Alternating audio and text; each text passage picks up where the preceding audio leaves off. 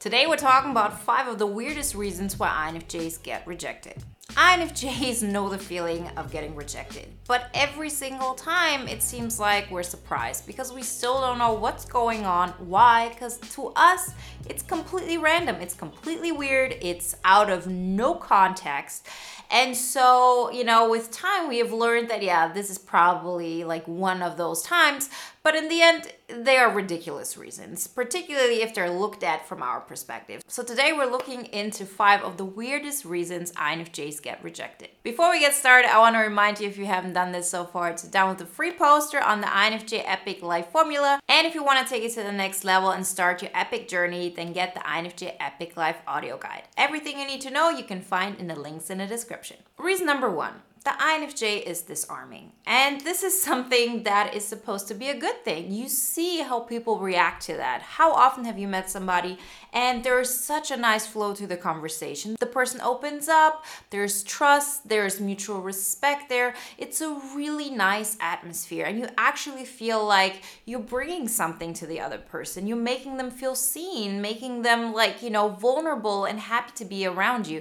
But most of the time, these are the people that actually reject you. Every time you as an INFJ had an experience that was out of the ordinary, where you felt like you had something deeper, something more meaningful, there was a special moment and a special connection that happened. Those are the moments where so many INFJs get rejected afterwards. And this is actually one of the weirdest reasons that actually exists, but it's the most common one. We as INFJs are disarming. We make people feel vulnerable around us and comfortable at the same time.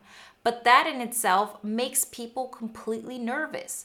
They don't feel in control. And at some point, you're going to be a human being. You're going to say something that will make you seem like you have the upper hand, or that you aren't as involved or, invested into that relationship as they are, even if it was just one conversation. And that freaks people out. I've experienced this from early childhood on, and it never made sense to me. But now, after having talked to so many INFJs over the years, this is a common threat. It's something that we all experience, and we just have to be aware of that this is what happens. You can come at it with the best intentions. You can come at it with, such a gratitude and such grace and, being open and authentic and vulnerable. But know that if you disarm people, if you make them comfortable in that moment, it really is for that moment. And it's something that they're not comfortable in on a daily basis. And so they can be this way when they know for sure that you're on their side. And they know that because you have eye contact, you're there with them, you connect with them. But the moment they actually see that the reason why you have been able to be that for them is that you actually do have control over that situation, that you can, stand still in that moment and feel comfortable enough to open up this way.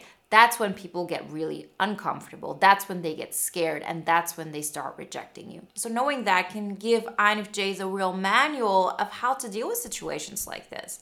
And the main takeaway from this is be really, really careful who you open up to and who you allow to open up to you on such a short, interaction with a scenario that they're normally not used to. And not because there's something wrong about it or that it isn't beautiful, because it definitely is. Like, the moments that are most burned in my memories are because of situations like this, are because of, deep conversations, having some interaction that was just amazing and intense.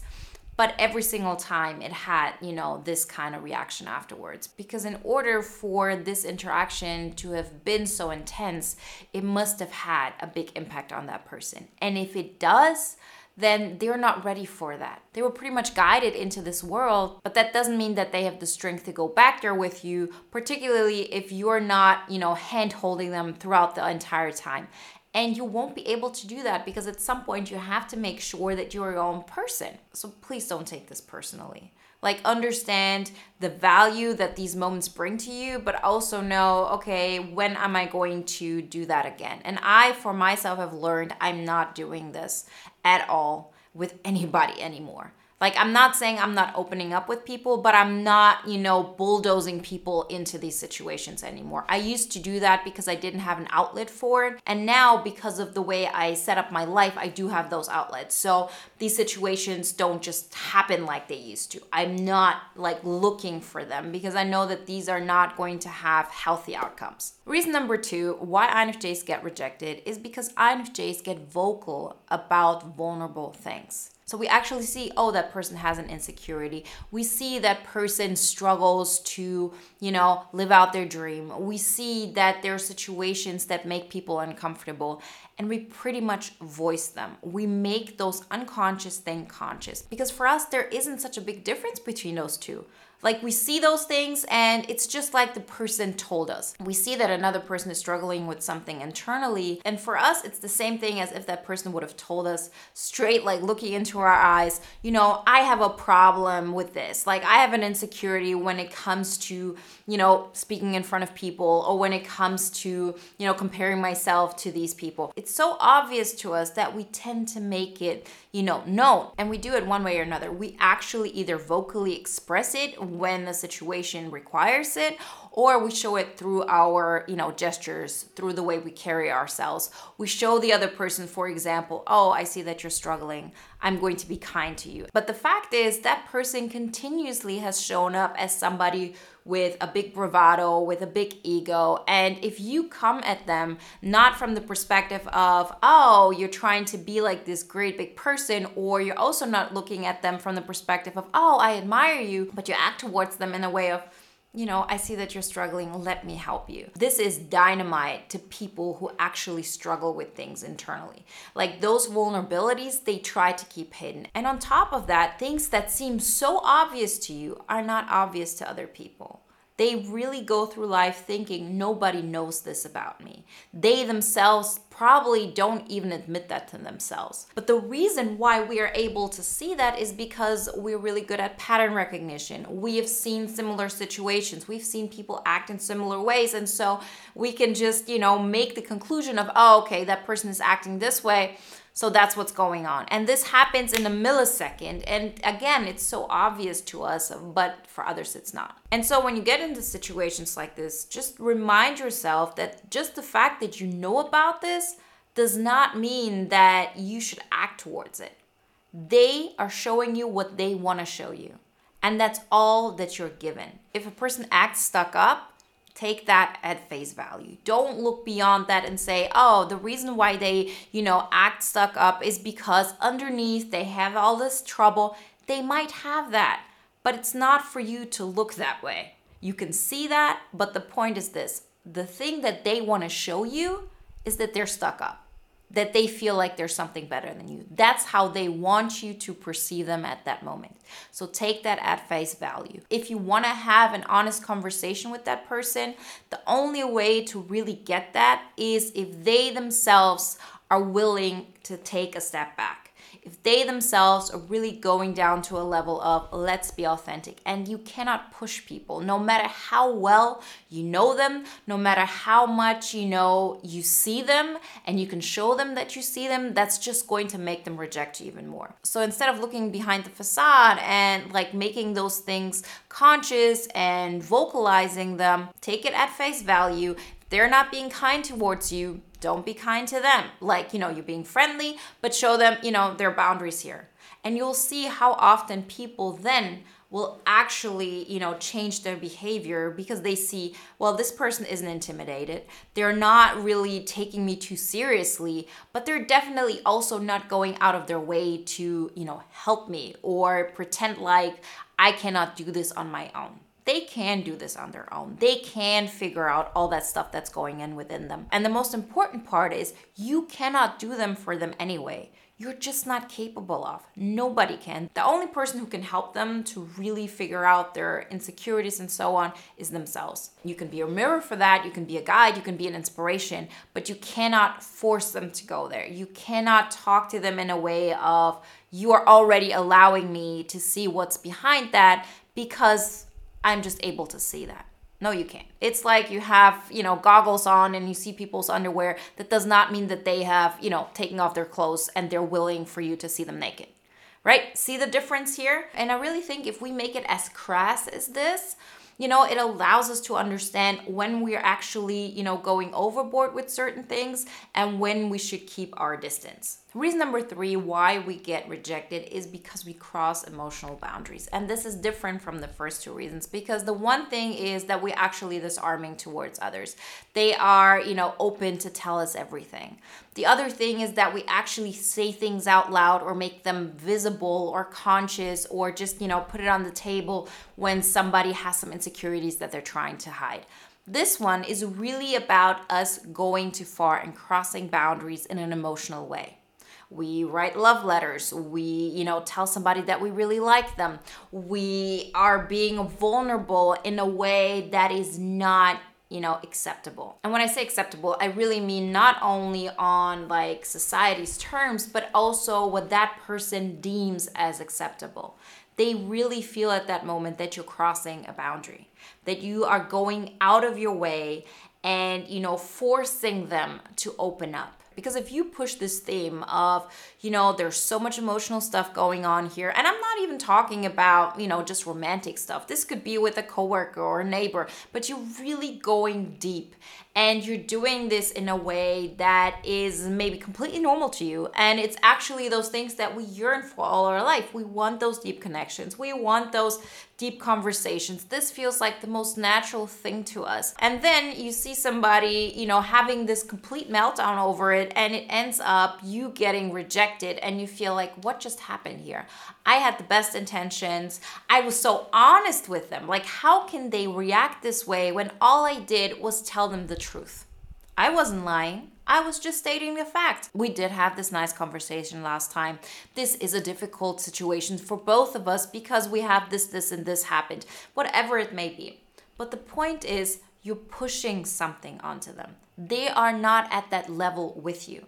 And every single time you do that, it will make people reject you. So what are you going to do? Are you supposed to hide your true nature? Are you supposed to pretend like you're this superficial person who doesn't want to talk about those things?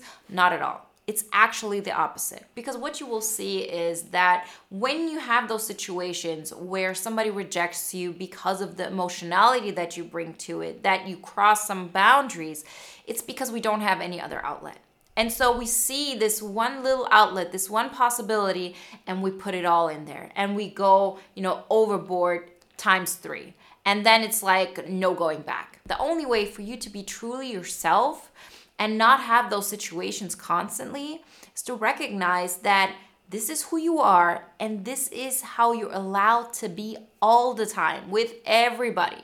That doesn't mean that every single person that you encounter, you will want to go really, really deep with them. But I promise you that most INFJs, and I used to be this way as well, hold ourselves back 95% of the time with the people around us because we think they cannot handle it, they won't like it, I will be too much for them.